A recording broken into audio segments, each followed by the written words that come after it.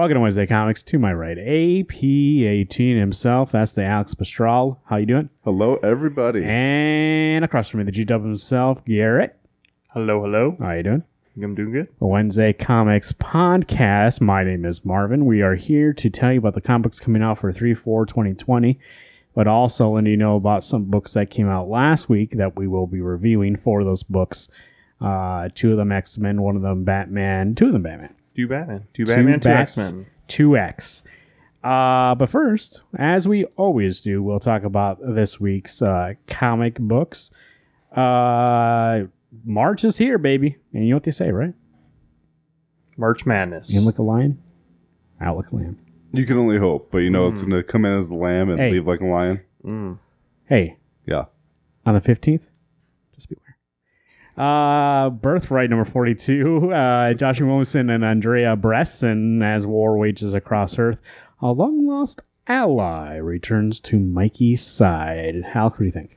I am very intrigued to see who's showing up. If it's the big guy behind Mikey there, it's going to be good, and yet I'm curious to know why is he there. We haven't seen him in so many issues other than flashbacks.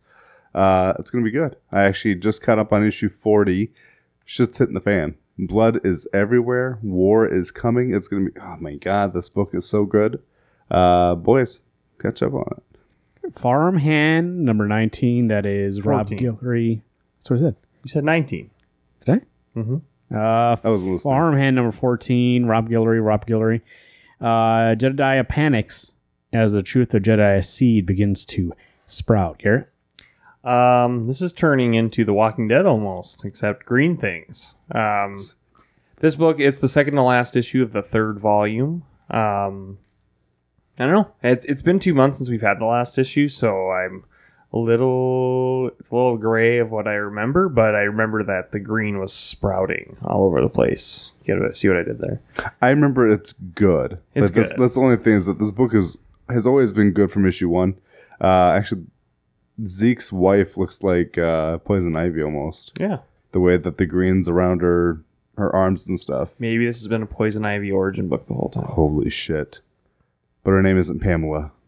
Not yet. Batman. Mercy number 1. That is Mirka Andolfo series premiere. When the placid mining village of Woodwell is disturbed by a series of brutal murders, the settlement is in turmoil. As the first snow covers the chaos in a white blanket, a mysterious woman in black arrives, eliciting a totally different kind of unrest. But who is Lady Helline really? And what's her secret agenda? Acclaimed unnatural creator Mirka Andolfo presents a sensual Victorian Gothic horror about otherness, damnation, redemption, and what it means to be a monster, in a horror tale perfect for the fans of Penny Dreadful, Crimson Peak, The Alienist, Parasol, Protectorite, and Dark Shadows. Visit gomercy.me for additional Mercy bonus content, including exclusive art, a live-action comic trailer, and a supplement story material. Alex, you get this book? I am going to get this book. I have not seen any of those shows. You remember we talked about it concerns us, or at least me, when they say that a book is like something. Yeah. This book's like 6 somethings. I think for the fact that I haven't seen those 6 somethings, that makes this where I'm like, I can go into it knowing that I like the writer/artist. Mm-hmm. I enjoyed Unnatural from the same team. I mean, the same person, unless they're twins, which like Murphy. Gordon Murphy, of course. Anyway, I am personally excited. I think it's only a 6-issue run, but the thing is that it doesn't show me that it's 6 issues, so who knows? I could have been wrong, or much like Something's Killing the Children, or Once in Future, everything's getting their series premiere, not just Once in Future got extended? Mm-hmm. No, I was about to read it, and I thought it was done. So we want good comics, and then the good ones always end. So we were just like, give us more. Which is good. I mean, I like that Dan Moore's going to have more stuff to do. I like that Kieran Gillen, right? Yeah. Is the name. Great writer, great team. I'm excited for that book, but I'm also like, if you had a story to tell, unless you're going to do a really great job, don't extend it. Yeah. Unless you have a great idea. And I think they do. I'm guessing it's going to be the character I think is going to go on to do monster hunting, which is exciting. I had a question for you. Yeah. Was looking at the next comic, so I kind of dipped out of listening to what you were saying for a brief second, and I heard the word Murphy. You talking about RoboCop? No. No. Outer Darkness 2, number 1 of 3. John Layman, Rob Guillory, and Afu Chan. Series premiere, the greatest crossover ever. Tony Chu is a modern-day cop who gets psychic impression from what he eats. Joshua Rigg is a 28th century starship captain who flies through an outer space filled with demons, monsters, and ghosts. Sounds like a perfect recipe for a comic crossover, don't it? Well, be careful what you wish for, because Chu/Outer Darkness is warping your way, bringing together the reunited multiple Eisner Award-winning Chu team, writer John Layman and artist Rob Guillory. Damn. With Outer Darkness's regular resident artist genius Afu Chan. So there you go, little Chu and Outer Dark. What the heck? Okay. I may actually I already got number 1 cover, but I might have to get the second cover, because you got Gilroy doing cover B, and Afu Chan is doing the cover 1, but they're making parodies of Chu number 1 and Outer Darkness number 1. God, I'm excited for that. Shit. I do see that. And while you're investigating that, Alex, Chu, fantastic book. Mm-hmm. And then a couple of years ago, more than that probably, actually. 3-4 years. I'm guessing 4. Was supposed to be made into a Showtime show. Never took off. And then I believe also they were looking to make an animated, more adult kind of cartoon, and that never took off either. So, I mean, not everything's got to be a show. Yeah. That's usually my bitch. Not everything needs to be a movie. Not everything needs to be a TV show. Some things just need to stay. That would have been good, though, I think. I mean, I'm not saying not everything needs to be a show, but that would have been like animated. If they made an animated show, Yes. it would have worked. I was say animated TV show. I would have been fine with. You're doing a live action show. No, it wouldn't have It worked. would. When you got that giant lion taking a shit in the litter box. And what are you going to do when Secret Agent Pollo comes out? You going to have a chicken? You know what? The WWF would be there, being like, that rooster was experimented on. And I'm talking about the World Wrestling Federation. Team of Tier Legends number 22. This is IDW. Gary Coulson and Frank Fosco. On the cover here, I see, looks to be Raphael, but looks like also he's a pirate. So, Alex, what is this? So what you're looking at is Pimlico fighting Raphael. She has challenged him to be the head of the Foot Clan. Wants to be the Shredder, which actually Raphael right now is the Shredder. It's good. Honestly, I got caught up on this a couple days ago. Oof. Shit is hitting the fan. They literally just killed a whole shitload of Triceratons. And if this is number 22, there is 4 issues left from what I understand. It ended at 23 in the original run. There's going to be 3 more issues to follow to wrap it all up. It's good. It is much more different than I had expected from a Turtles book, which is fine. It's a little more nitty gritty, but I'm a strong kid. I can handle it. The DC Comics, we're going to start with this Batman number 90. Catwoman's Secret will tear them apart. James Tynion IV and Jorge Jimenez. Oh, sweet.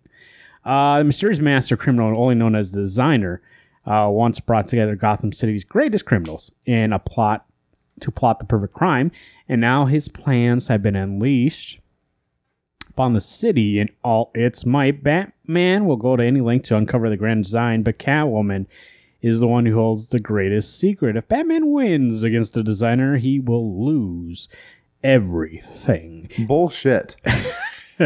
Yeah. Let me ask you a question, actually. So they're on issue 90, so which means that 10 months from now, not even 10, but 5 months from now, they'll be on issue 100. And you said that they might be making Batman go to the classic numbering. So they do 100. They get an anniversary issue there. And then they go back to whatever it's up to, and then they might get another one there. Could be, yeah. I'm going to check out how many issues have been out. But what do you think, Garrett? I as much as I did not enjoy Tom King's Batman by the end there, at least there was personality in that Batman. This seems like a husk of a Batman. Like, this is like if we forgot about Batman for 100 years and someone tried to remember what he was. this is the Batman we'd be getting. I mean, out of these 5 issues, we've had one good issue, and the rest have been like okay, if that. So I'm a little concerned. This story I'm excited for, though, because Jorge Jimenez is a great artist, so it'll be good to see that art. But I don't like that already we're going to have this Batman Catwoman storyline where Catwoman's keeping secrets and Batman doesn't trust her, but then they love you. I'm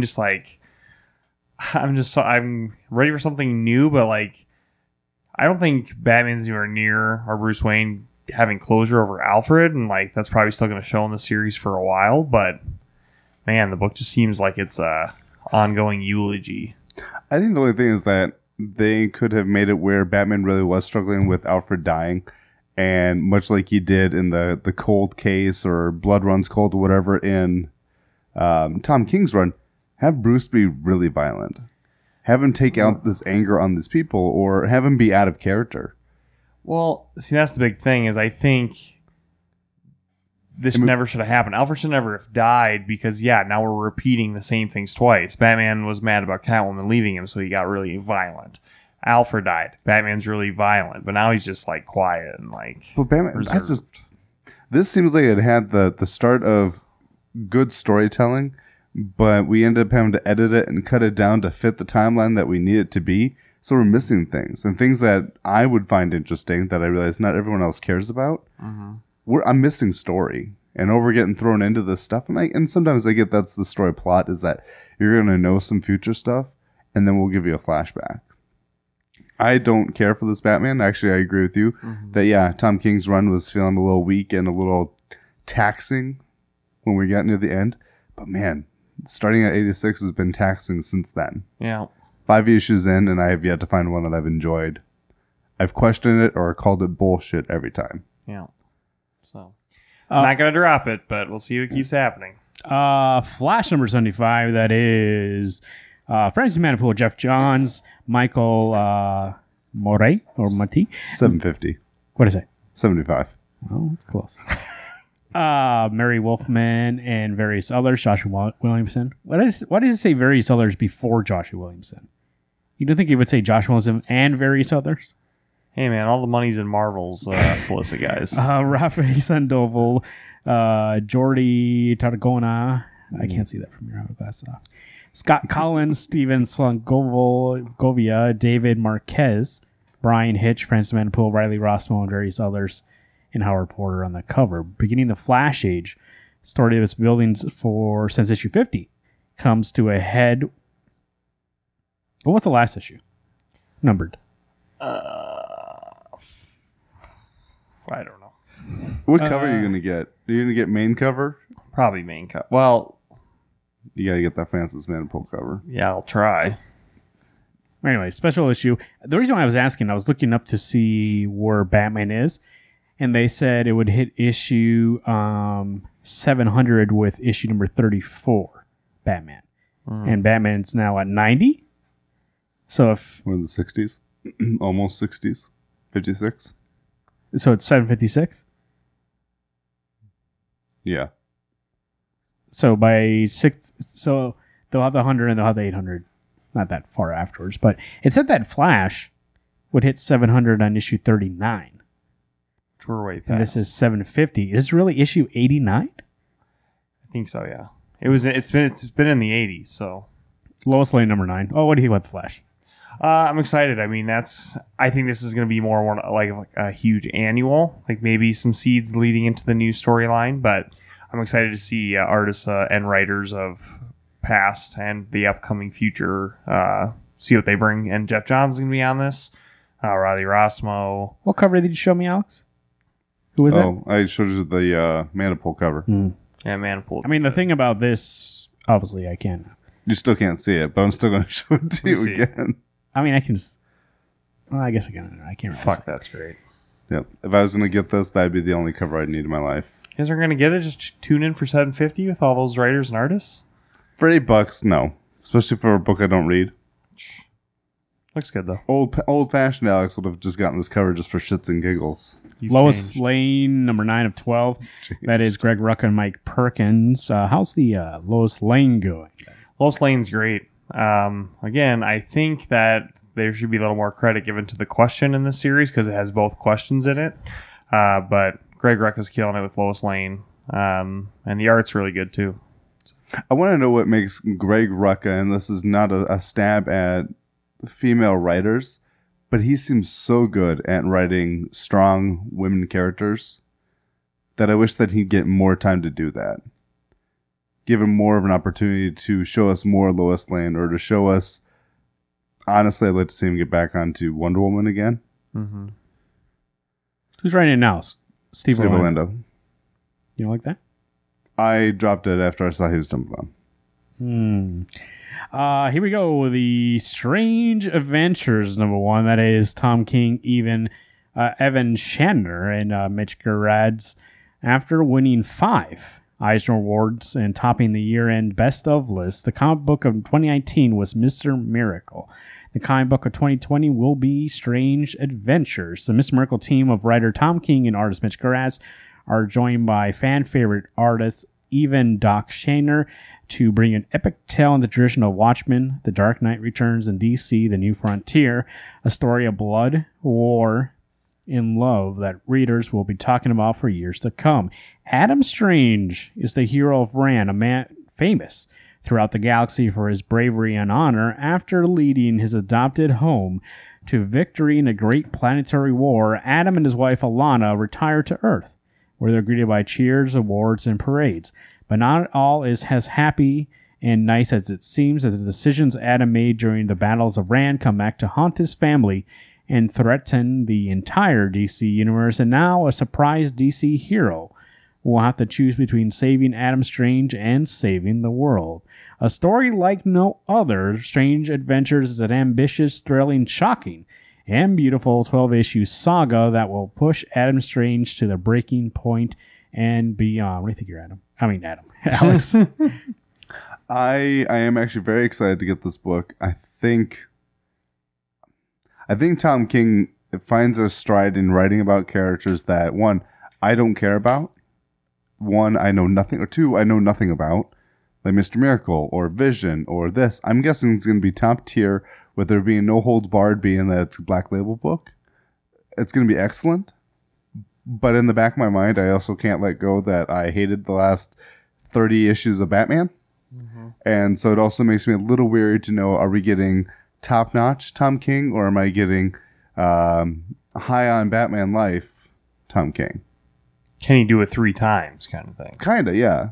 Can you get the turkey, or do you have to sell for the ham? That's a bowling reference. Do you think, let me ask this question here. Do you think that if this book was turned into a TV show, this would be the theme song?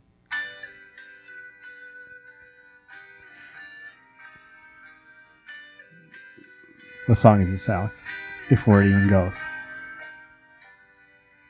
I don't know if I know this one. Does it happen to also be called Strange Adventures? No. Oh. We'll get back to it in a second here. Superman villain is #1, and that is Brian Michael Bendis, Matt Fraction, Greg Rucka, Jody Hauser, Steve Lieber, Mike Perkins, Eduardo Pensica.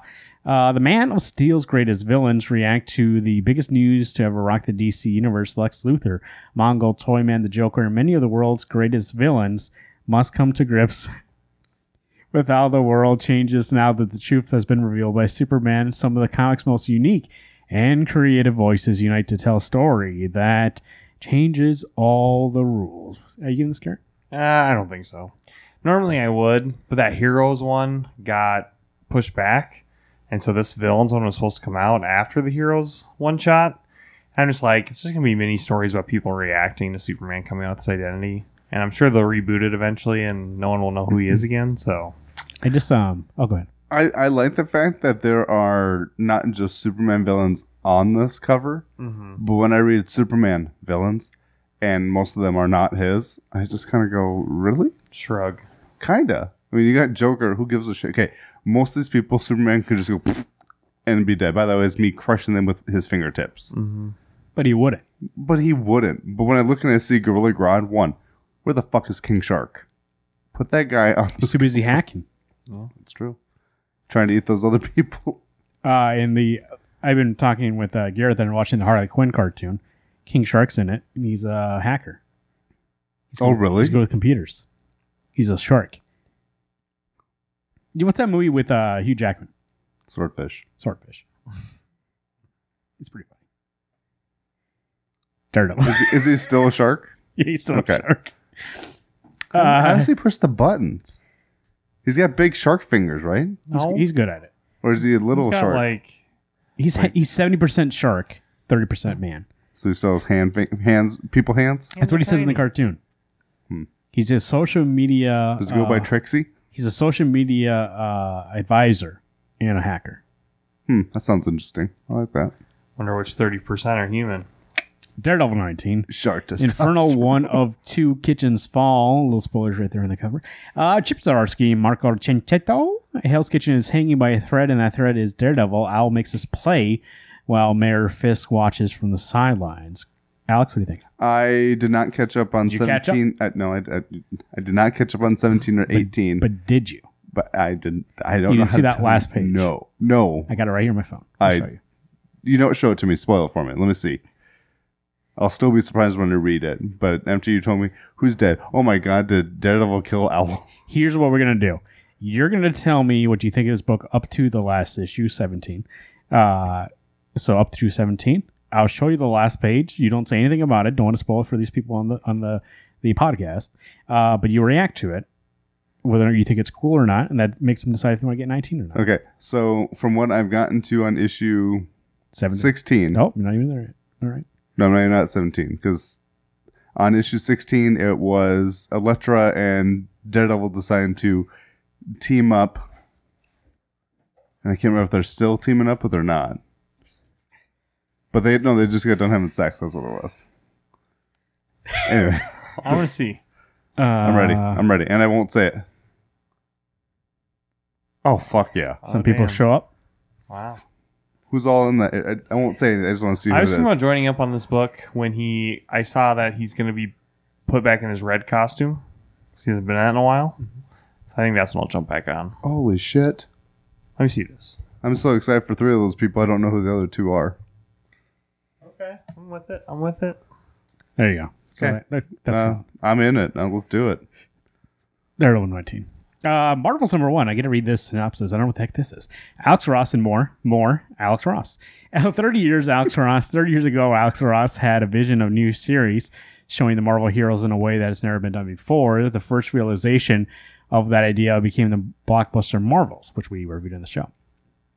But today, Alex finally brings about his original vision, an anthology of stories by unique, exceptional talents, many of whom have been doing Marvel characters for the very first time. Over this showcase series, you'll see the work of such artists such as Adam Hughes, Bill Shenowitz, I think I said that, Dan Berton, and more, linked together by an overarching story by Alex and Steve Darnell. This inaugural issue kicks it off with superstar artist Frank Esposito telling us an unusual Spider-Man story. Steve Rude teaming up with Kurt Busiek for an Avengers story framed by Alex and Steve Darnell, presenting a tale of the dread Dreamland nightmare and its threat to the entire Marvel universe and possibly beyond. A once-in-a-lifetime assemblage of talent you won't want to miss a single page. There you go. Well, I just let it go. Superman, Spider-Man Noir, number 1 of 5, Margaret Stoll and Juan Ferreira. Mighty Murder Mystery in the Mighty Marvel Manor, Dateline 1939.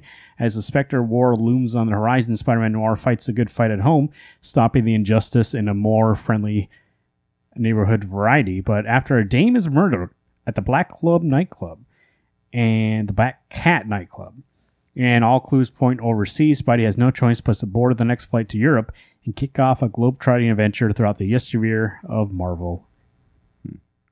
I definitely want to. I'm not going to get it, but I'm going to read it in trade because Juan Ferreira from Green Arrow. Hell yeah. That's why I brought it up, because I'm pretty sure one of you guys like him. I would, if they would have at least had a teaser for me to look at it and see what it looked like. I like Spider-Man Noir. I don't know if I would.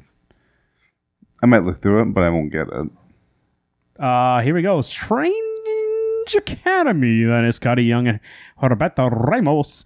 A sorcerer school for the Marvel Universe. This Marvel Universe has mysteriously changed, in such an alarming way that Doctor Strange has done what he's avoided for decades. He's opened a school for young sorcerers. Young people from around the world with aptitude and magic have been brought together in New Orleans to study the mystic arts under Strange, Brother Voodoo, the Ancient One, Scarlet Witch, Magic, Hellstrom, and all your favorite Marvel magicians. With all the new magical threats, is it too late? Hell yeah. I'm excited. Yeah, it looks Potter. like a bunch of new characters, and hopefully it's not very confusing on who's who. But it's cool that Doctor Strange will be kind of like the headmaster of this Question. magic school. If this was a TV show, would this be the theme song?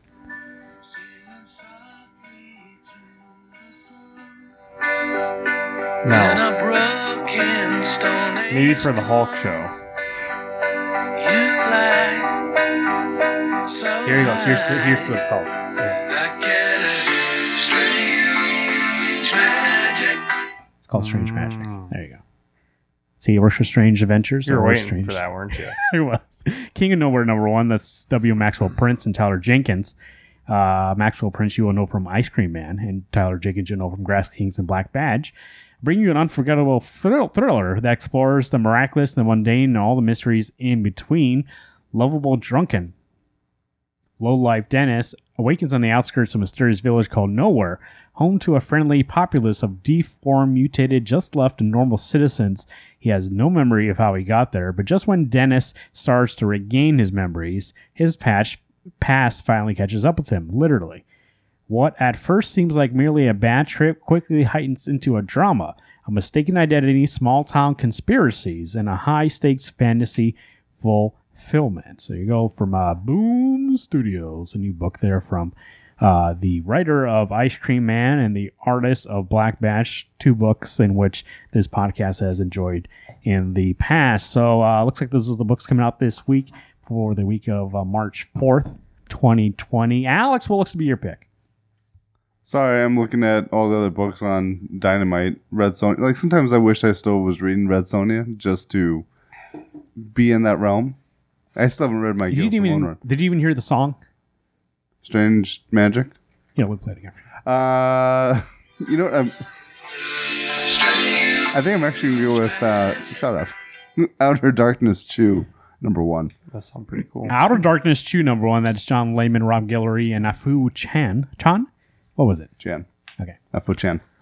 Garrett? I'm going to go with, you know what, Strange Academy #1. I am interested about it because I think concepts like this, where you create new characters. This man yells at us for not getting Flash 750, and he goes with the Strange Academy. Yeah, but that's not going to be my pick of the week. It's an annual. That's not. I mean, you're going to get a little bit of everything. That's what we were just saying. It's like, it's an annual, you know. But I know, but so much talent on there.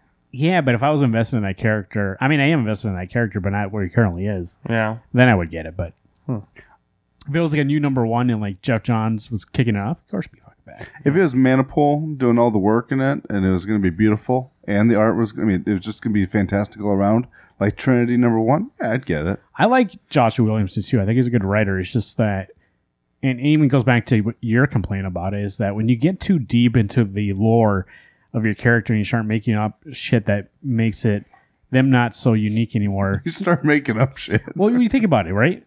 Like the Flash, right? He got struck by lightning, and well, I guess if we talk about Barry, got struck by lightning and then got these powers, and then at the time, not anymore, but at the time he still had his parents were still alive, and the reason why he becomes a superhero is because he wants to do a good thing. And then when you get all these things about all these forces that kind of put him on that path, and like his parents died because of all that stuff, then you're making it so like it's not really his choice anymore. You kind of take that away from him. And so I feel like it lessens the character a little bit. Well, Yeah. So that's what I mean. It's like when people are like, oh, I got to explain why he's the Flash. It's like, now you're making him like a little lesser than when I used to believe in him. Right. And which is why I would always complain about Scott Snyder and Batman. It was like, you're ruining the mystery. Being like, we made sure you became Batman. It's like, no, okay. Like, I just want to know that this guy, his parents got killed. He's like, I'm going to fucking take care of this. And so now you're being like, we planned this shit. Yeah, I agree. I understand that, where if a hero decides to be a hero because that's the right thing to do, it'd be like Lex Luthor making Superman be Superman. Yeah, I get that. I can understand. I'm going to go with Strange Adventures, Tom King, Mitch Garaz, and Doc Jenner. Gonna be fucking fantastic. Because Mr. Miracle was one of my favorite books last year. And the year before, obviously, Vision. Was the year before? No, it was 2016. Really good. I'm going to call it shit. No, I can't. Alex I know it's going to be good. Pastrello. The weather outside, how's it going the first week of March? What are we looking at? It's going to be a nice fluffy lamb. I'm going to let you in on a secret. I actually did watch the news this morning, so unless it changed drastically, we're in the 40s, sometimes even close to 50 degrees all week long. Whoa. Yeah, lots of melting going on. Heads up, down south, there's going to be some water coming down most likely. I'm assuming, unfortunately, I would assume flooding is going to be happening again this year. Question for you, Pastrello. Question. Yes. Two questions. Yesterday, I heard was a day that doesn't happen normally. That's a statement. Okay. So I was curious yesterday. How did you just spend your extra day? A little extra sleep. Did you work yesterday? No, I actually was off yesterday. You know why? Not a normal day. Well, regardless, Everybody should be off the 29th, regardless of what it is. Just a holiday. The crazy thing is, I heard some people were turning 10. It's like, man, that would suck if your birthday only came once every 4 years. And the crazy thing is that leap year, every year the sun goes around, or we go around the sun. You know what, though? Imagine this. Your birthday's on the 29th. Well, actually, we do this at where me and Garrett work. There's like a calendar that just looks at what day it is and tells you whose birthday it is. Your birthday's never on that thing, except for this year. Yeah. So everybody else never knows it's your birthday. Facebook's never going to tell them. Like all these things that remind people, they never tell them. Happy yearly cycle. So you really could say your birthday's anytime and they wouldn't know. I think at that point in time, I would make my birthday. Hopefully, it happened at like midnight. Would you make it in February or March? Because you got that benefit. You can go the day before or the day after. Oh, you always go March. You know why, though? You look a lion. Got to go in like a lion. It's in like a lamb. It's going to be in like a lamb because you know it's going to leave like a lion. It's going to be a real bitch. So when you talk about the weather, this week it looks like it's nice. It's going to be gorgeous. I saw close to 60 degrees on Saturday, 63, I think. But I got a question about, because we're going to get there in a couple of weeks. The 15th, I've been hearing about it. It's just to beware. What's happening? Somebody told me beware. What's so big about the 15th? Ides of March. It's a Sunday. What about it? The Ides of March. Yeah, what about it? Beware. You know what's after that? Garrett's birthday. Fuck yeah, it is. You know what's like 6 days after that? My daughter's birthday. What day's your birthday? The 16th? Yeah. 20th? What? Daughter's birthday on the 20th? 22nd. You said 6. 6 days. They said 4. Mm-hmm. Dude, what the hell is wrong? We wear headphones. I actually did figure out, by the way, this last segment brought to you by RainbowComicsAndCards.com. Get your comic books at RainbowComicsAndCards.com and they'll deliver your books. You know what? I'm going to say it. This might not be true. This might be false advertisement. Alex will deliver your books directly to your door. I can guarantee that's false advertising. Or he'll touch the box that gets sent to you. You know what? Honestly, that could happen. If you want him to, just put a little note in your order that you want Alex to sign something and put it in the box, and he'll go over there and sign something. Put it in the box. I'll send the box for you. A.B. Keaton. RainbowComicsAndCards.com, locations in Sioux Falls and Lincoln, Nebraska. Go to RainbowComicsAndCards.com for more information. Birthday, 22nd. What was I going to say? We have 4 books to review. It's March 15th. I was going to say something. And then I said, oh, by the way, before I get there, let me do Are you this. still on leap year? Oh, no, here. You said, what's wrong with you? You got to get yourself checked out. I actually did figure out something was wrong with me. This guy helped me out here. I had a headache for like 3 weeks. Oh. Straight. Like every day. Like in the morning, it'd be fine. And then by the time I get about to lunchtime, I would get that headache back. And it was so bad, sometimes I would go to sleep and wake up, I still had it. Not like overnight sleep, like a nap or something like that. Actually, no, one weekend I went to sleep overnight. I still had it the next day. And I told Garrett, I go, that's it. Aneurysm. Dying. And then Garrett goes, hey, how much water do you drink? And I go, first off, mind your fucking business. Mind your own business. My water intake, that's my life. And I go, you know what? I don't know. So I drank a lot of water recently. It turns out dehydrated.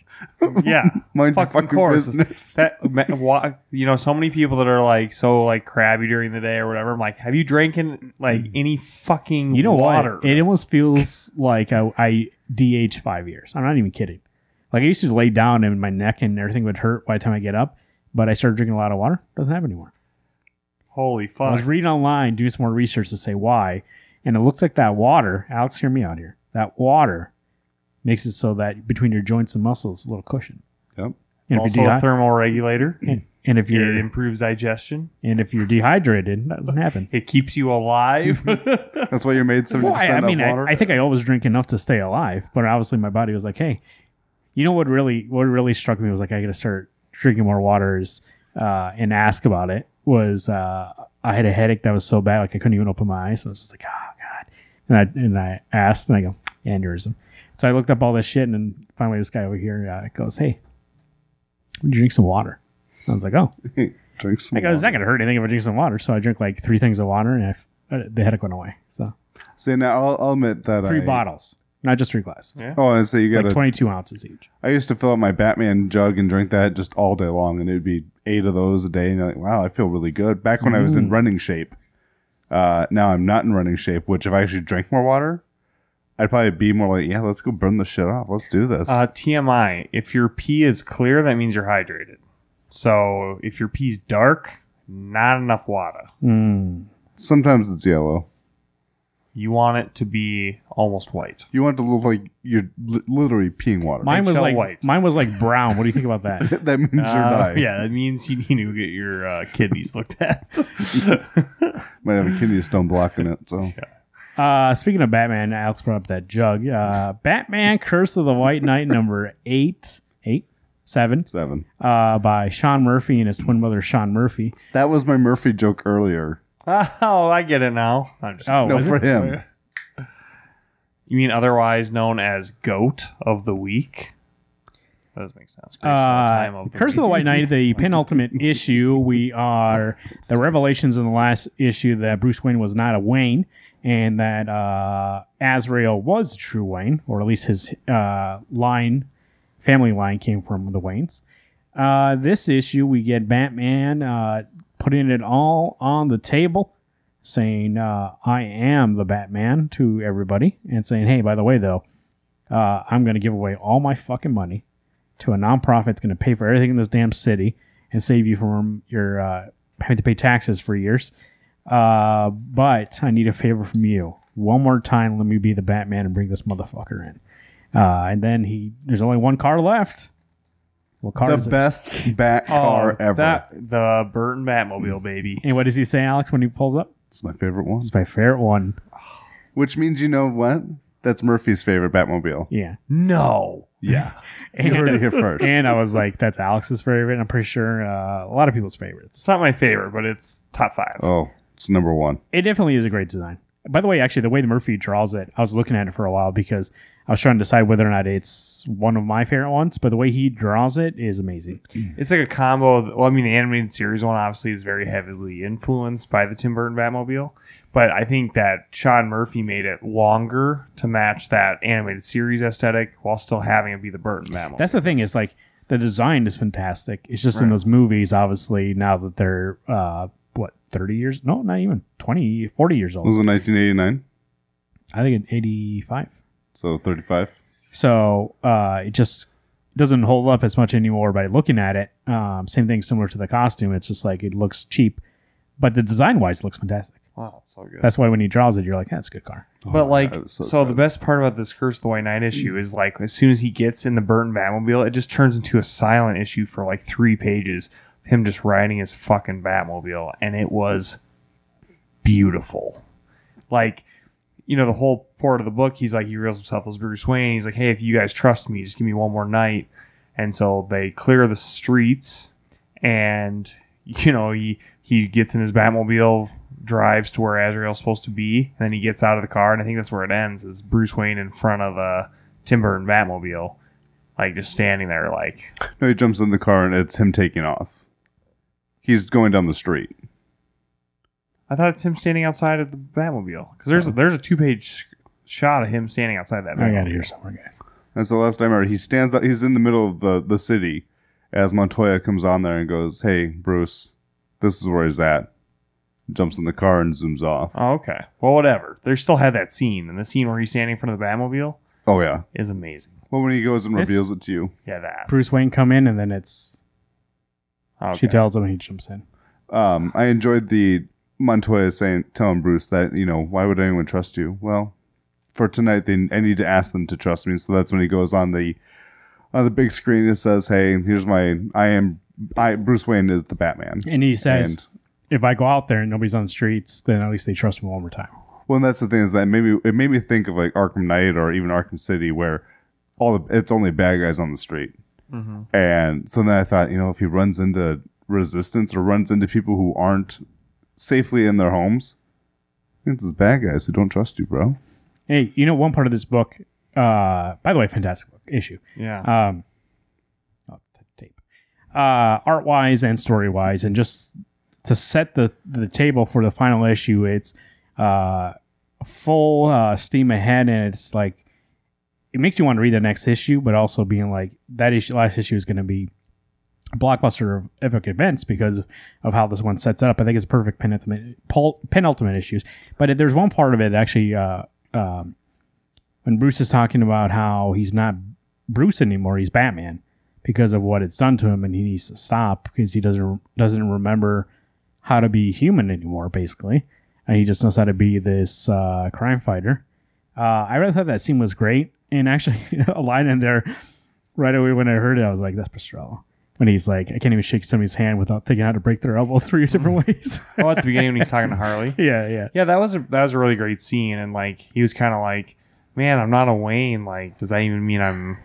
And he was like, "If I stop doing this, who's gonna be there for me?" And she was like, "Your friends. I'm gonna be there." I think I love this dynamic between Harley and Bruce, that they've always liked each other and always kind of had I'm going to call it a crush. But this relationship's always taken off, where she grabs his hand, holds it in a friendly, but I am here for you all the way to the end, and that's that's nice. That just, I don't know, a year and a half ago, you're kind of on the wrong side of the team, but whatever. Anyway, it doesn't matter. I actually like the beginning of this issue where young 9-year-old Bruce, 10-year-old Bruce is talking to Alfred and is standing in the office of Thomas and is looking at the swords, or the rapiers hanging on the wall, and Bruce goes, "It's my fault." And Alfred goes, "Why is it your fault? You didn't put them in this situation." He goes, "No, I wanted to go see this movie because I wanted to know how to use these swords, and if I had known that, I would have been able to help." And Alfred takes the sword down and gives it to Bruce and goes, "When we come back from the funeral for your family, I will teach you how to use this sword so that you will be ready to help someone when the time comes." Yeah, that was fucking powerful. You just gave me goosebumps, dude. Where it blows my mind that there are some books that I think nail the Alfred family member, where it's not even, it's just, he is dad, he's friend, he's everything to Bruce. Mm-hmm. And especially at a young age where Bruce is still malleable. That Alfred helped make Batman, or Bruce, into Batman. Yeah. By giving him that boost, at least in the Gordon run or the Murphy run. I'm just so, oh my God. And this is probably the first time ever that they've given a legit reason on why they went to that fucking movie in the first place. It's always been like Bruce wanted to go see it, or just parents taking kids to a movie, but the guilt that he feels for like taking him to that movie, this is the first time he's like, well, I wanted to learn sword fighting. In Batman Begins, they go to a play, right, about bats. Yeah. Okay. Couldn't get the rights to Zorro or something like that. I don't know what it was. Hey, you know what? Actually, what Alex is saying, the portrayal of the relationship between these two, it's fantastic. It's been fantastic in this series as a whole, but it's so much so that it's treated that the Alfred character with respect, and not that he's just a butler. So what always bothers me is in private situations, when it's just Bruce and Alfred, some writers do still write him as the butler, and it's like, but he wouldn't be. Like, he would be like his father figure. He wouldn't be making him do that kind of shit. Right. But in public, obviously makes sense. Keep up appearances. But that's why in this one here, you just had Alfred acting as a father figure without even having to deal with any of that. And it's been like that for the whole series. But it just reminds me of like times when you see Alfred like picking up around Bruce and like getting shit, and it's like, dude, he's not a butler anymore. That dude's his dad. Mm-hmm. Which reminds me, a good joke that happened in Harley Quinn. Batman brings Robin a sandwich. He goes, "Hey, I made this sandwich for you," and Damien goes, "You didn't make that. Alfred made that." He goes, "Well, I told him to make it." It made me laugh. But I thought this series, which is crazy to me because the first series we love so much, and then this series I feel like is as good, if not a little bit better. I think the action sequences are better than the first series. Because I can remember at least two, the showdown between Batgirl and Batman and Azrael and his troops, and then obviously the shootout outside of the police headquarters, GCPD. I just think it elevates to another level, and I just can't wait to see what comes next after this. But also, this next issue that's coming up, at the end, they show a little preview with black and white without being pre-colored, and it's just like, I want it today. Yeah, I want to read that really bad. I actually chose not to even look at the back part of it today, just because I thought, you know what, I got one more month to wait, and it makes me sad that we're going to finish this next issue 8 here in a month and a half or whatever it's going to be, and then it's going to be done for 6 months or a year or however long we have to wait until Volume 3 starts up. But at least you'll have a complete story with the writer and artist doing the entire book. I mean, it's one person, but you still have a full book that you had everything that was just designed for that book. Yeah. Did you ever read that Freeze one shot? Yes. Oh, that was great. I liked it. There were things that I didn't care for, but that's just me being nitpicky. What, changes or what? Art? Part of it was art for me. It was I go into this and the cover looked beautiful, but I expect when it had the White Knight tie-in that it was going to be a Murphy book. Not that it wasn't written by Murphy. It's been so long since I've read it that I can't tell you specifically why I was disappointed. But I remember reading and going, "Oh well, I guess it was okay." Did you read it? Yeah, you read it. Okay. Yeah, I really liked it. I mean, that was again a well thought out take on Mr. Freeze. Well, who did the art for that book? I thought it was... Oh, you're right. There's another... It was somebody else. I give this issue a 10 as well, like I've given the last couple issues of Curse of the White Knight. I mean, what a great story, and this penultimate issue is just... The way it ends is just like... It was our buddy, holy actually. fuck. Can't wait. Did the art. Klaus Johnson. I think that I want to reread White Knight, the first one, and then reread this. Well, if you think about it, remember the first volume's from the perspective of the Joker and Jack Napier. So that's why it's this is so fresh and original, because this is the true Batman story, or that first volume's Joker story. Making Bruce look like an idiot. Right. Like and a psycho. Batman was the bad guy, Yeah. This is a 10 for me. This series couldn't be anything but a 10. Fantastic. That is Sean Murphy and his brother Sean Murphy on the Curse of the White Knight number 7, the penultimate issue, one more issue, and then it is completed. And then you got yourself 2 great series to read about the Batman. Speaking of which, Detective Comics 1020. Yep. Yes. By Tomasi. Tomasi. Peter Tomasi, and art by Eddie. No. Wilson Burroughs. It was God damn it! Oh, let me look it up. I can't remember. It's the same artist we had last issue, and you know what? The art is good. Mm-hmm. He did Aquaman. God, what the fuck's his name? I'll wait for you because I don't want to. I don't want to get into it without having to know who I'm complaining about. Brad Walker. That's who it was. Walker. Brad Walker. He did Aquaman a while back. And Brad Walker's been doing detective on and off for a while. He's been now. on it for a second. He's the one that kind of does the detail. What are you going to say? You complain about Brad Walker's art in this issue? What about it? There was something that it's Two-Face's face. That's fine. Most of the time it's fine, but there's spots. He's a monstrosity where there's chunks of skin. And maybe it is chunks of skin. I mean, it's charred flesh. He said it's still fresh, baby. I was going to say, how fresh? I mean, you got your fucking skin ripped off, and you got your muscles on the outside. It's still going to be fresh every day. That's what I was going to commend Brad Walker on. Is there was several times throughout this issue where I'm like, fuck, the guy. Could you imagine walking around like that? It's just an open sore. When you have an open sore, it doesn't heal over. You know what you do? You put some peroxide on it. Watch that shit. Hey, can you imagine that? Throwing that peroxide on half that. Yeah, why doesn't Batman just carry that around I win. knocked out? Fuck you, Batman. Gotta put some of this on you, you get an infection. Two-Face? That's the only reason he even goes to fight Two-Face is just to help clear up the infection. And why are you dealing with those coins? There's a lot of germs in those coins. Yeah. He's getting infected real quick. So I really like this issue. I thought it was good. You know, I think the duality between Harvey Dent and Two-Face was... I haven't present. read a good two-story story in a long time. Two-Face story? Two-Face story. Two-Face story. trying to think.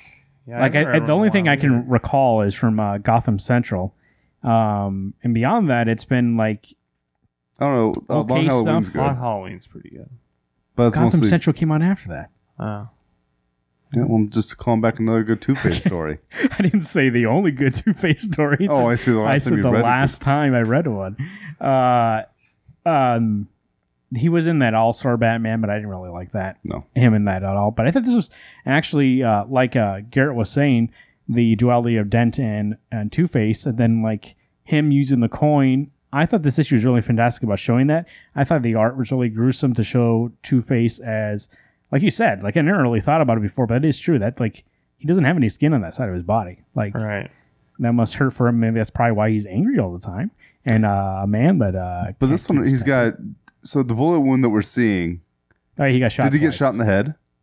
No, he got No. shot in the shoulder. Okay, so it's both were shot in the shoulder and one in the... One went through and Yep. one's still stuck in there. Okay. And so what that's so crazy about this is like they get a doctor to pull out one bullet, and then Two-Face gets pissed and kills him, and then Two-Face pulls his own bullet out of his chest. I was like, "Fuck, man!" Like the guy's just trying to get the bullets out of your body. He's like, "Fuck, man, that hurt." But yeah, so then Two-Face turns still alive, huh?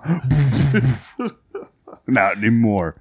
Actually, I really did enjoy this Two-Face, and it seemed less duality between Dent and Two-Face. Two-Face seems to be in control most of the time in this issue. Oh, for sure. And I don't know if in being in pain, I'm sure it kind of goes into the fight or flight. Yeah, I of guess you're just- right because he just called him Dent. The doctor does at one point, and that's when he decides to flip the coin because he gets mad at him for that. He's like, "Don't call me that." Because then Dent freaks out going, "What did I do?"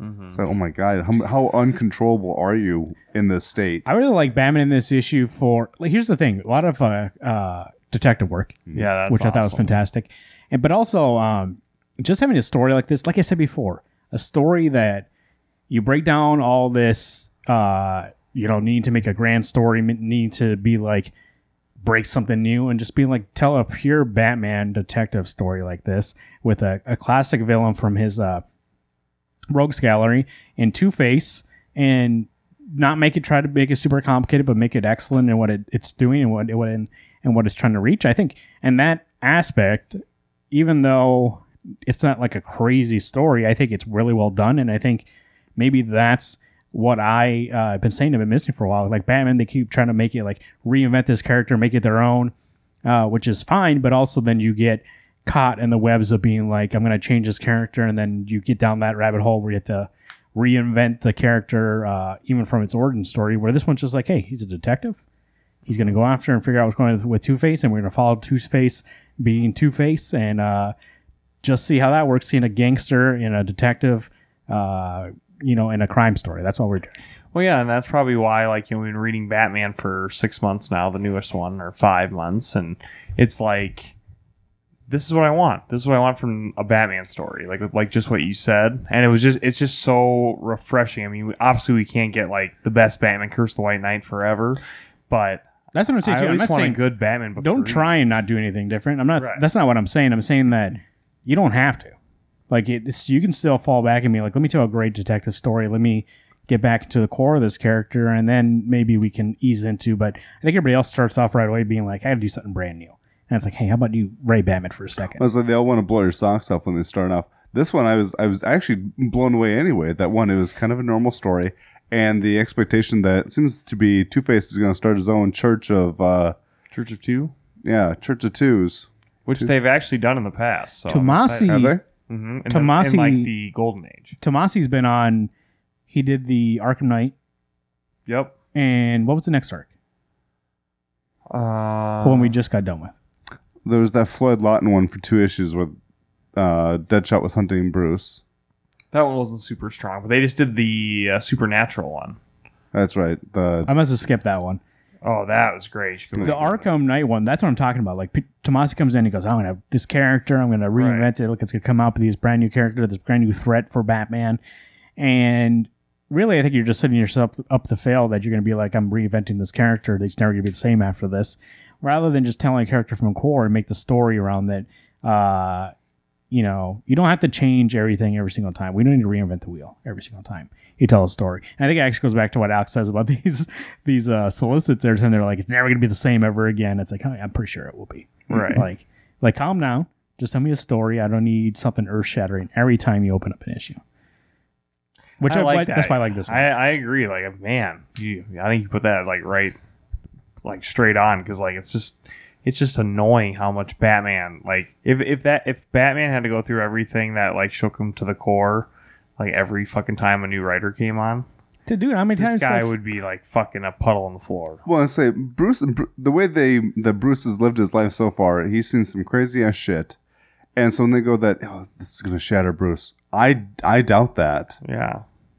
Because like you said, if Bruce was shattered every time, boy, that boy would be dead. He just want to kill himself. He would actually pull the Tom King Batman and off himself going, this isn't worth it. I had too many people hunting for me. I give this an 8. I actually really did enjoy this issue. It was a surprise for me. I've been I thought DC and Batman both have been getting, not necessarily weaker, but DC has picked itself back up to be strong for the last probably about 4 issues. We're like, okay, we're back on track to this being a very well-written and not overdone book. Right. I agree. I'm going to give it an 8. Yeah, me too. It's a strong 8. I thought, so art-wise, Brad Walker, I thought did a great job. Tomasi reminds me of Tomasi on Superman, those first couple issues where it's straight storytelling and just not super complicated. And so I really did enjoy this issue. And actually, as my woes continue with the Batman main book, reading this issue actually made me excited, being like, oh, just jump back on Detective. You should go back and read the last 2 because issues. I thought I was actually reading Detective, and so when I saw on the list that Alex put together, I was like, okay, got to read this book, and I started reading and be like, oh no, I haven't been reading this book, but I just read it because I kept enjoying what I was reading. Yeah. So. There you go. Are you still getting Batman? Yeah. Okay. I mean, as of this moment, yes. Okay. Well, we'll see. It comes out this week, right? Number 90. Guys, this is shit. Not getting it. Is that the 90s? Is it part of the same story? Yeah, it is. See, like that, I don't really I don't care about the designer. I don't care about what's his secrets. I'm interested in the Calm designer. the fuck down for a second. I'm talking about. No, I'm just kidding. But it's like if I wrote a Spider-Man book, and I will say that because you wear a Spider-Man shirt. It reminded me. If I wrote a Spider-Man book and I go, hey, Peter Parker's never going to be the same. Yeah. He's going to turn into a spider, which actually has happened, but multiple times. Or hey, he's not going to be the same anymore. Well, like that we did for Dan Slott's issue, right? He wasn't poor anymore. He wasn't struggling for money. He was successful. He was in a relationship with what's her name? What's her name? Mary Jane? No, Marconi. Marconi. Oh yeah. And you change everything you have about the character, and it just doesn't feel the same anymore. Which I'm not saying, I'm not saying don't break new ground on these characters. What I'm saying is sometimes you don't have to change everything about them to tell a good story, and you think that's what you're going to do to surprise readers. Sometimes if you just make a good story around a character, the challenge is creating a good story around a character that everybody else has written, and how do you make it different on your own rather than actually changing everything to make it different. That's what it is. I will shout out, though, I enjoyed Superior Spider-Man. Yeah, Superior Spider-Man. Superior was good. But you knew that was Otto Octavius. You knew that wasn't Peter Parker. I see what you're saying. You're the one that after when Peter came back and was filthy rich. Because then they're just like, hey, what if he was rich? Yeah. And I was like, yeah. But, what if he was Bruce Wayne? Tony Stark. Or it's more like it. Because he had technology and shit. There we go. X-Men number 7. Jonathan Hickman and Linnell Francis Yu. We get an issue here about the Crucible. So it starts the issue with Cyclops and Wolverine chatting while looking at the Earth. Nice little Sunday. And talking about Cyclops invites Wolverine with them and the kids to the beach. And Wolverine's like, oh, Jean Grey in a bikini, huh? And Cyclops goes, yeah, and me in a Speedo. Well, Cyclops in a Speedo, as we talked about before. Third person. And he goes, yeah, I'll go. But then Cyclops starts talking. You guys had Crucibles today.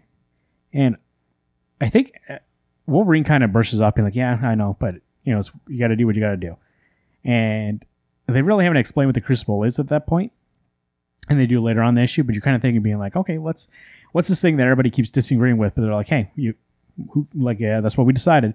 And I think Wolverine says, hey, they didn't put us in the fucking council. Like, we're only here to, help them out. We're not here to make decisions. And so Cyclops goes and he's going to go find Nightcrawler, because he really wants to ask him a question about the resurrections, whether or not he thinks that it's a good choice or not, because when you die, you should be able to come back to life, which is a good question for Nightcrawler because he's a very religious guy, and he wants to understand, like, does he see that is an okay thing to do? So he's going to go find him. He walks by Cypher talking to the tree, Krakoa, and says, hey, where's the Nightcrawler? And he go there. That guy that was there for a second, is that Krakoa? Like the manifest? Who is that? Oh, shit. I can't remember. I saw him. No, he's got a real name. I'll look it up. I can't remember. He just leaves. Yeah. Adios. Anyways, goes find Nightcrawler and you're asking about the Crucible. What do you think about this?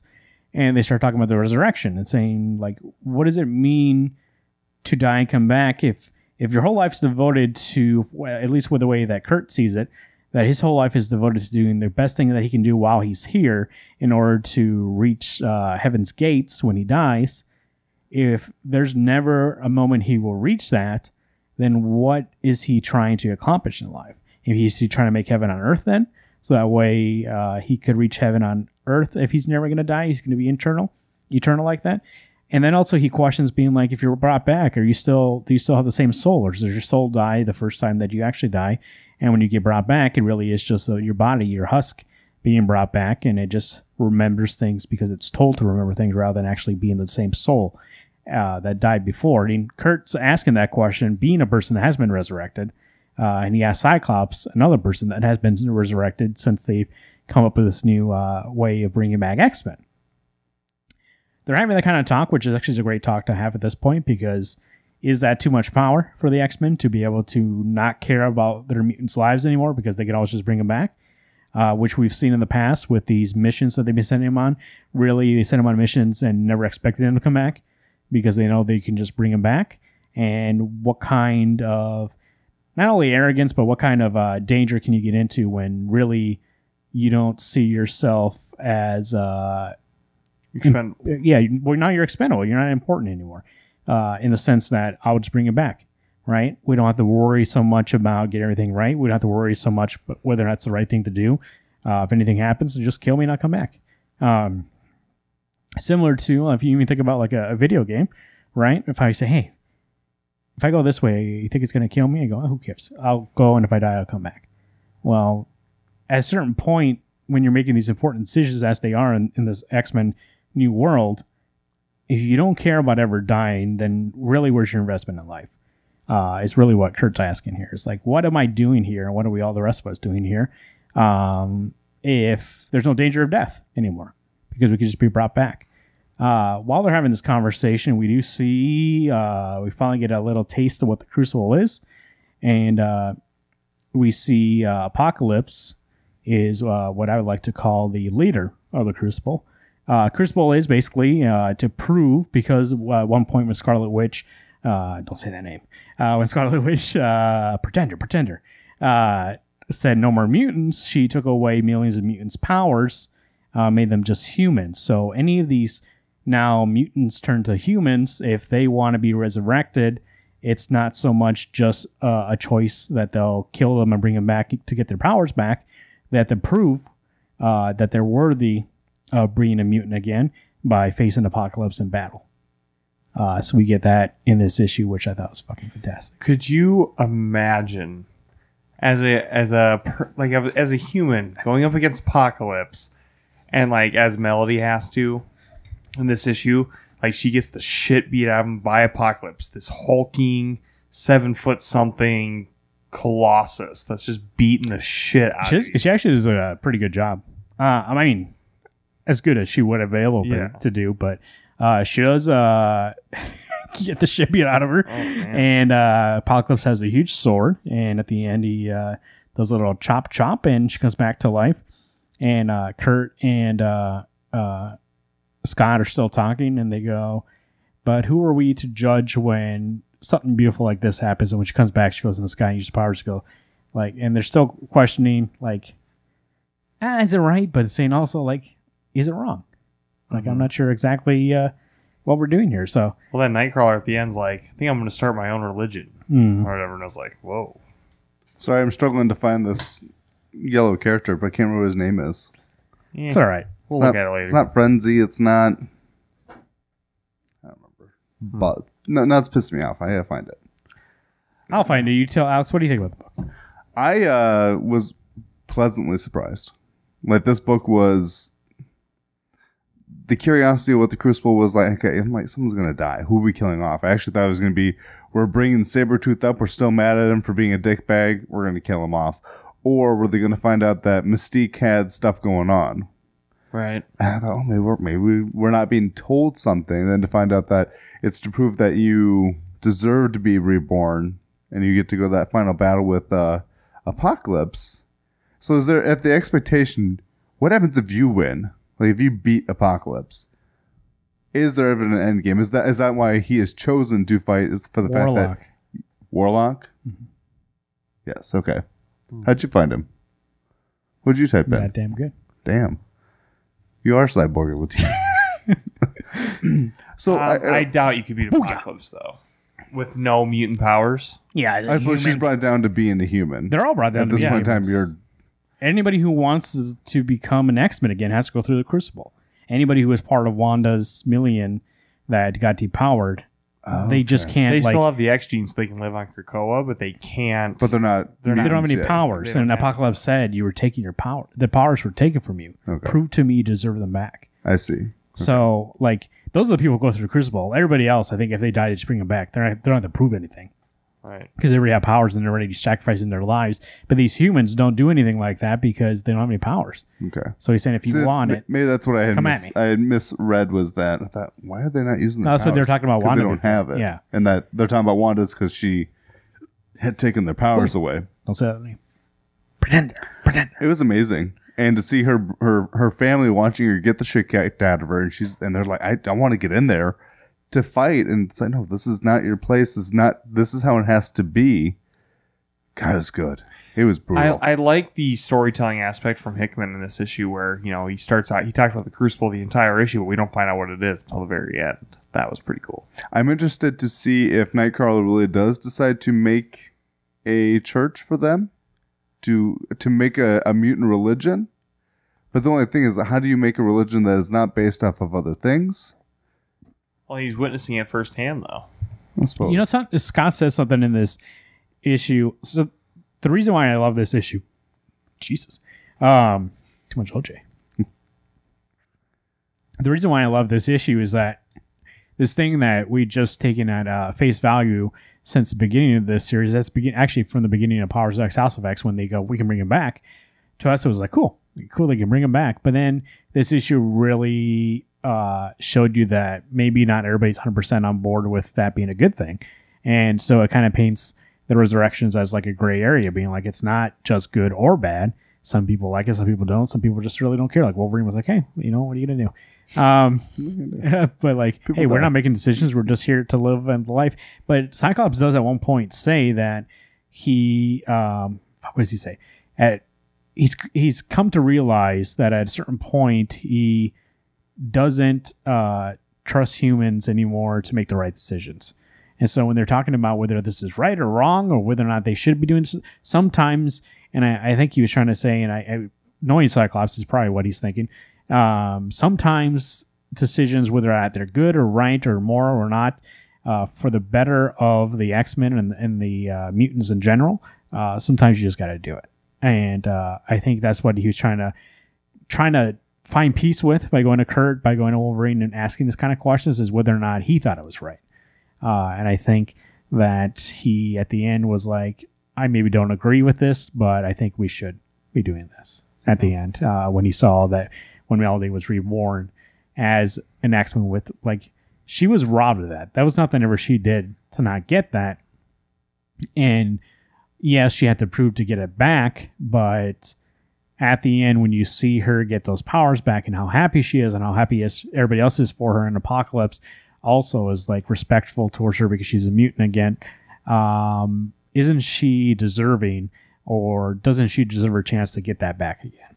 So I think a lot of those questions, I think this issue brings up a lot of those questions, not questions on like, I'm not sure what's going on, but questions of morality, questions of whether or not this is something that is necessary and whether we agree with it, like as a reader, whether or not they should be doing this or not. And I think any issue that leaves you even thinking about it like that is fantastic. And I think Hickman, for a series that up to this point has been a lot of mystery, has been a lot of action, to take an issue just to be like slow down and be like, let's think about this. Is this right? I think is a nice call for something that we're going to be getting into a lot more of these kind of questions with the stuff that they're doing, with the medicine that they're giving out and all this stuff. So, yeah. I'm curious. For me, I want to know the fight schematic for the fact that Apocalypse could have killed her right away. Yeah, she puts up a good fight. are you sure though? But he doesn't even use the sword to beat her. Well, he starts out with one blow and she gets knocked over. Then she gets back up again. Then he goes a little harder and then a little harder and then like as hard as he can. Well, I don't know how hard as he can, but hard enough that she dies. And but I mean, he backhands her once. So you see blood spewing out of her face, out of her mouth. Right. And he goes, do you want to keep going? We got healers who can heal you, but there will be no respect after this. Well, it's all on Apocalypse's discretion. I mean, he'll know when someone deserves. He'll be able to tell them. I don't know. There's a part of me that maybe that's the point. He elevates it enough to go, okay, I'm giving you the opportunity to I don't think he just wants to kill her right away. I mean, he wants her to prove that she wants this. Well, because if he kills her, they're going to bring her back. Like, the goal is for her is to die. Yeah. That's not the goal for him. It's not to kill her. The goal is to bring her so close to death that she fears it and says, I give up. I don't want to die. And he wants to bring a mutant back that's not afraid of dying like that. No, so that's what she has to prove, is that she's not afraid to die. He's going to keep going until he kills her. Okay. So I don't think he's trying to kill her at the beginning. He's just trying to hurt her and be like, if you give up, we can heal you. Okay. And if you're afraid, just say you quit. So the intention is, but he is intending to kill her. But if she wants it. Yeah, it's if you want to be a mutant, this is where but he has to bring her to a point where she has to decide whether or not she wants it or she's afraid to, and that she can just give up. She doesn't want anybody to be a mutant that's ready to just give up and die. Okay. Right. I don't know. Have you watched, not get up and die, have but you watched get up Wolverine? and like, he gets make the shit kicked to him all the time. Not get up and die, but like not make the hard choice like that. Yeah. Like it. I mean, I don't care if they're fucking bringing me back, dude. Dying is going to be scary. Well, I was going to say, it's going to hurt. I mean, this isn't a painless thing. Is it really even you? Like they're downloading your consciousness into another body. Well, that's what Nightcrawler asks. He goes, in my religion, if I die, I go to another plane. I go to another life. I keep getting brought back. Is the other me who's dead gone up to heaven? How many times have I gone to heaven? I mean, this is a very, very philosophical. There's a lot of thought process going into this book. Philosophical. Hey, what other book was it? Remember I talked about clones for a long time? Oh, Vision. Was it Vision? I don't know. I don't know. We talked about clones for a long time at one point, and now we're talking about clones again. Not clones, really, but I mean, yeah, I guess. Well, essentially, it's still you. This issue was a 10. Huge 10. High 10. 11 if I could give it. This is fantastic. I actually think it's out of the start of the X-Men, and I actually said this was the last issue, but I think this issue is my favorite. No, I still give, 4, 6, and 7 are even playing field. They all were perfect in their own way. That's true. I forgot about those issues. It's been strong. I'm actually excited to see, because every time Hickman, I think like the miniseries, for some reason, it felt like such a lot at once that you kind of think that he laid all the cards on the table and was like, well, that's really everything set up, and now we're kind of eased back, and the next X-Men books are just going to be a little bit at a time. But then we get issues like 4, 5, 6, like you said, and it really does push a lot of it forward to be like, okay, we're not going to slow down. It's just different. Now the storytelling is in this book and other books, but all those questions we had, whether or not, or what are they doing and what's the council really doing, is really in this book. So I'm excited to see where it goes. Nice. I'm so excited. I think part of it is I'm so excited that I'm getting all the X-Men books still. And not even because they all really tie together. Yeah, they reference each other. They may go, oh yeah, remember why I'm here and not in that book? Blah, blah, blah, blah, blah. X-Men right now is probably at the top tier of greatness. Just the fact that, like you said, we thought we were getting all the cards laid on the field when we did the first Powers of X and House of X. To know that Jonathan Hickman has put this much effort into thinking, what would these characters be going through? What would they be laying down? What would the choices that they would have to make that no human would ever think to make? Because we never have that choice. We don't get to be resurrected. Agreed. There we go. Another X-Men book that came out is called Giant Sized X-Men number 1, Jean Grey and Emma Frost. Giant Sized X-Men, Jean Grey and Emma Frost. They have stated they're making these giant sized issues to be more character issues, to be more about specific characters. So in this issue, obviously, we get Jean Grey and Emma Frost. We get a story at the beginning where Storm from an issue past where she was fighting the children. What's the children of Adam? Issue 5 of the capsule. What are the children called? Dick bags? That's what I call them. I don't know. Children I of don't something. remember what they were. Children of the Corn? Children of Men? No. That's Children Game of Thrones. I don't know. Robo Kids. Anyways, we saw that in a prior issue that she got fucked up. And so these kids are playing around, which this part has dialogue. And then they find Storm. They say Storm. And they're Jean Grey and Emma Frost are tasked with going to find her and see like what's wrong with her because she obviously is unconscious and won't like come back. From that point on, it's a silent issue. You have Wolverine and Cyclops. Jean is saying goodbye to them.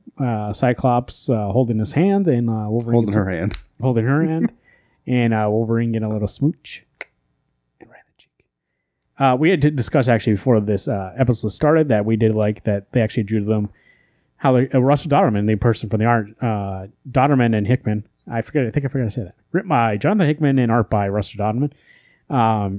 He actually drew them proportionally how they're supposed to be drawn. Stocky, short Mr. Wolverine and tall, thin Mr. Cyclops. Slim. He's called Slim for a reason, not because he likes Slim Jims. Break into one. But they go over there. It's a nice, fantastic art issue. Dodderman at top of his game, as we know him from the Thor issues that he did in years past.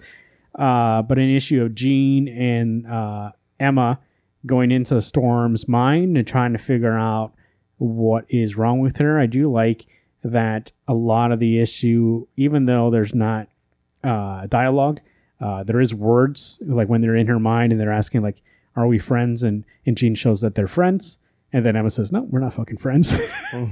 And so her... I didn't imagine that it wasn't that we're friends. It was like the last time that Storm would have seen her was duking it out with her. Like, yeah, you're a It bitch. says friends. Before Jean shows her them being friends, really? she writes friends. Okay. But it's like backwards because she's like, it's showing you from her perspective, seeing it. So it says friends, and then Emma just shows them fighting. So As I saw the friends, and I saw like the help me's or save me or. well, that's I'm what here. Storm's subconscious is like. Are you friends? Yeah. And Jean's like, yes, friends. Okay. And Emma's like, fuck you. And so what animals were they when Lions. Lions turned into snakes and a battle ensued, but then they finally got that under control. I like that their powers. So they're in her mind. They're in Storm's mind, but there are other secondary powers. So you got telepathy that they both have. But then they have the diamond skin that Emma Frost has and telekinesis that Jean has. They also get to use their other mutant power. Right. Which will be more physical based. But I suppose in a mental mindset, you could still use your powers because it's all set by what you... See? Friends. Yep, I saw that. But I didn't see that. I saw just the duking it out between Storm and Emma. I didn't see enemies or anything. No, yeah. But What's I after suppose that? that fighting, who gives a shit? Well, she said, hey, yeah, we're friends. When they show them hugging, and the lions are smiling. And then the lion's like, what about you fucking? And she's like, I don't know. We fucking fought. Turn it to... yeah, so Diamond and then telekinesis fights the snakes. Did you like that scene? No, I did not like that. And then they fly off on an elephant with butterfly wings. That was awesome. Which is really funny that I'm reading this issue once again, watching the Harley Quinn show. I just got done with an issue where they went into Harley Quinn's mind. So a lot of this stuff is actually well, this is serious, obviously, and the Harley Quinn was not so serious. But just the way that you can play with what's going on in your mind, obviously, so none of it's actually concrete. It's very abstract kind of world. The elephant with the butterflies actually reminds me of that. They go meet Storm at the tree, and they climb up the tree, and they get up there, and you can see them using their powers. They finally get to an egg. They break it open, and there's a flower, and they pull Storm from that. And she looks at them, and part of her face fucking just melts off. And it shows a robot, which is from the children. What the fuck are they called? The Children of the Vault. That's what it was. And you see that there's a count on her head, 29, 23, 55, 46. And Storm just says, "Save me," with electricity. And falls back down on the floor. And they come back, and Jean goes, "The Children of the Vault gave Storm a machine virus. It's going to kill her in the next 30 days, so we ought to talk." And the issue ends. But I thought, for a visual storytelling issue, I thought it was fantastic. From a story standpoint, because I thought the giant ones would just be like these random stories and actually just fit into telling more of the narrative that Jonathan Hickman's setting up. I thought it was a great issue. Well, and it works because, you have that issue 7 about the Crucible, and then we're like, well, what's going on with the Children of the Vault storyline? And this to make sure that it doesn't just, like, go away. And to tell it in a way where you're like, I'm going to bring these two to go into her mind, and it makes sense because obviously they're telepaths. So, and I just thought, art-wise, fantastic choice to bring Dodderman on. But story-wise, like you said, it furthers the story about the Children of the Vault. So, like, everything does seem at a good pace so far in every single one of these X-Men books. So, I read this issue, so the fight that took place with Storm was in issue 5 of X-Men, and so not that there's confusion, but it's one of those things I needed to remind myself that not all the X-Men books necessarily take place at the same time. So I love this issue. I actually like this idea of, and I think Jonathan Hickman's doing all 5 of the giant size. Yeah. Nice. Hey, you guys got them physically, right? Yeah. Was it bigger? I guess I didn't know, but I got mine digitally. And I looked, it was 35 pages. With there being size-wise. No. It was just an issue? Regular size. But it's not oversized either. No. Let's go giant size. Call back to it being giant size. Yeah, but I think that actually was giant size. Maybe there was. I guess I didn't get a giant size. I got a regular issue size. I'd rather be giant sized. I want giant sized comic books. Same price. You know what, actually, speaking about reading it digitally, I was at Best Buy, not recently, but recently enough. I mean, like, I wasn't like last week, but within the last month. And I finally saw one of those iPad Pros that are like huge. It's like, what is it, 12, 14 inches, something like that. Fuck, dude. If I could just read comics on that shit. I mean, first off, I could kill somebody with that. It's so big. It's not really that heavy, though. It's just big. Size of a magazine, probably. And so I was just thinking, like, if I could read my comic book on that, perfect. Actually, not bad reading on an iPad. iPad's fine. Don't worry, $6,000 and it's all yours.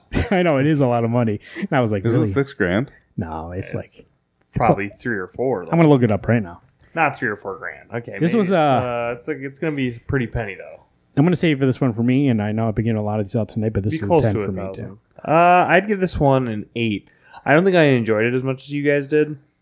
I get what was going on in the story. You hate mutants. I don't hate mutants. He hates these. But I was really hoping to get more into about inches. like Jean Grey and Emma Frost's relationship with one another, and it was more like that was the focus. The focus was them going to find Storm. 1150 in their mindscape. So I don't know. For me, I was like, it was a cool silent issue, and like I get what was going on, but I was just kind of hoping for more character development for Jean and Emma, if that's their name on the comic. But I mean, in a way, in a way, it's not really them changing as characters in this issue, but them establish themselves about who they are. Like Emma hasn't changed who she is. She's not going to lie and say they're friends just to get past those lions. She was like, well, we're not fucking friends.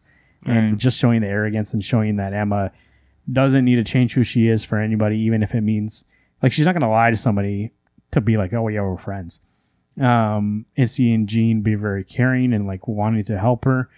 But then at the end, when Emma really needs to, she still comes through for the X-Men. Yeah. Which is still, we always have that question whether or not she's on their side or not. And even though she's an asshole, she's not against them. So, well, that's the only thing is that I think this was an issue of needing to get to know these characters because I don't think anything was going to change. But it was showing that they're still on the same side, even if your beliefs were different. I'm going to give this a 9. I actually really enjoyed this issue. Art was amazing. I would say if you're reading the X-Men series and you think this is side material you don't need to get, I say get it. I would say it's not only adding to the story of what's happening in the main X-Men book, but it's fantastic to look at. The art's fantastic. So the next issue would be Nightcrawler. Oh boy, so there we go. Maybe their religion. Maybe he's going to make his. I'm super excited for the X-Men books. They've been fantastic, especially the main one and now this giant size one. Anything that Hickman's writing, been fantastic. What was that other book that we liked from the X-Men one? Marauders is good. New Mutants was good. X-Force is good. Oh, X-Force, asshole beast. Yeah, he's coming. I think Hellions is coming out. He's coming for them. I don't know. Did you guys get Wolverines? Wolverine number 1? I haven't read it. I saw a spoiler. Don't say anything. I think it's the same spoiler that you and I may have seen, though. Maybe not. Don't confirm or deny. Yep. anything. Anyway, I'm excited for all these. There's other books coming out that are coming out in the next month or two. I don't know if I'm excited for that. I mean, that's Hellions? a lot of side issues. Wild Child? Like, I get it. X-Men's the biggest thing right now, and you don't have to buy them all, but... Oh, they just announced the X-Men event happening in July. Yeah, I know. I saw that. What was it called? X-Sword? Something like that. Something like that. My only Hickman's writing it, though, so I'm going to get it. curiosity is going to be, I don't know if Fallen Angels is still coming out. It didn't come... It's behind. Jesus. It didn't come out in March. I don't think it's coming out in March. Yeah, I knew this was going to happen. All the X-Men books are out of order. Like, that they're coming out now. That's fine. Oh, I mean, how much are they really... They don't connect that much. Except for these two. Generally. Except if you're reading X-Force 3. What did you read about before Wolverine? X-Men 2? Huh? What spoiler did you read about Wolverine? I'm not telling you. You tell me, and I don't have to tell you if it's what I know. Omega Red. Omega Red? Oh, that's it. Huh? That's not what I know. Okay. There we go. Giant Size X-Men number 1, X-Men number 7. Jonathan Hickman writes both of them. The Giant Size by Russell Dodderman, the art, and the X-Men number 1, art by Lowell Francis Yu. Detective Comics number 1020, Brad Walker and Peter Tomasi. And then we also have Batman Curse of the White Knight number 7 from the Sean Murphy brothers. So there you go. I hope at the end of the night, people are like, there's Murphy brothers. I like to believe there's someone listening to the podcast being like, yeah, there's 2 of them. Their mom named them the same thing, Sean and Sean. They're Sean twins. Gordon Murphy and Sean. Would you do that ever? No. No, you wouldn't do those kids. No. What if you did it Sean Sean and then Sean Shawn? Ooh, That would be like naming my son Gary and Gary with one heart and one with Or two Sean R's. with the H for That'd a be boy, horrible and then to Sean give with two a R's. Sean with a EAN for a girl. Yeah. Sean and Sean. Those are comic books to come out this week. Make sure to, like I said, RainbowComicsandCards.com, your place, destination for all things comic books. No feature tonight. It's a nice length show anyways, and a lot of good talk about those books. A lot of fantastic books. Once I saw they were all pretty fantastic, I was like, I don't need to work on a feature. We'll talk about those for a while. WednesdayComics605 at gmail.com. That's the email address. 605-215-1849 is the phone number, so you can call and get our secretary, and she'll let you leave a voice message. Anchor.fm is the website to go to, or just go to WednesdayComics.com. Click on leave us a message if you want to leave us a message, but also there you can find links to subscribe to the show. We do ask that you please spread the word about the Wednesday Comics to your friends or anybody that you think might be interested in this comic book world. Visit our sponsors, please. RootsOfTheSwampThing.com, definitive source for all things swamp thing. Facebook.com/RootsOfTheSwampThing. Or at DC World Swampy is the Twitter handle. Speaking of Twitter, right there, we got Garot2188. He's on Twitter. And Alex Mastrello and Marvin_Sock. Where I'll find us all on Wednesday Comics, at Wednesday Comics on Twitter. Go to Random Comics and Cards, like I said earlier, for your comic book needs. Make sure to also follow them on Facebook and Twitter, both their Lincoln and Sioux Falls handles. We got a book club. Wednesday Comics League of Extraordinary Gentle People proudly presents A Study in Emerald, written by Neil Gaiman with art by Raphael Albuquerque. There you go. Coming up on the first week of April, we will talk about that book, A Study of Emerald, currently on the Hoopla, if you like to read it or get it from your local library, or the aforementioned Random Comics and Cards.com. Nice show today, boys. Mm-hmm. Like I said, we had the window open. It was nice, and you know what? Today didn't die of overheating. The draft's coming in perfect. It is, yeah. So it's like getting the Windows icon in the middle of a wallpaper. What a perfectly hit the corner. We got 4 great books. We got a great week of comics coming up. Mm-hmm. We got a great week of weather coming up. The draft is coming in. You know what? Perfect.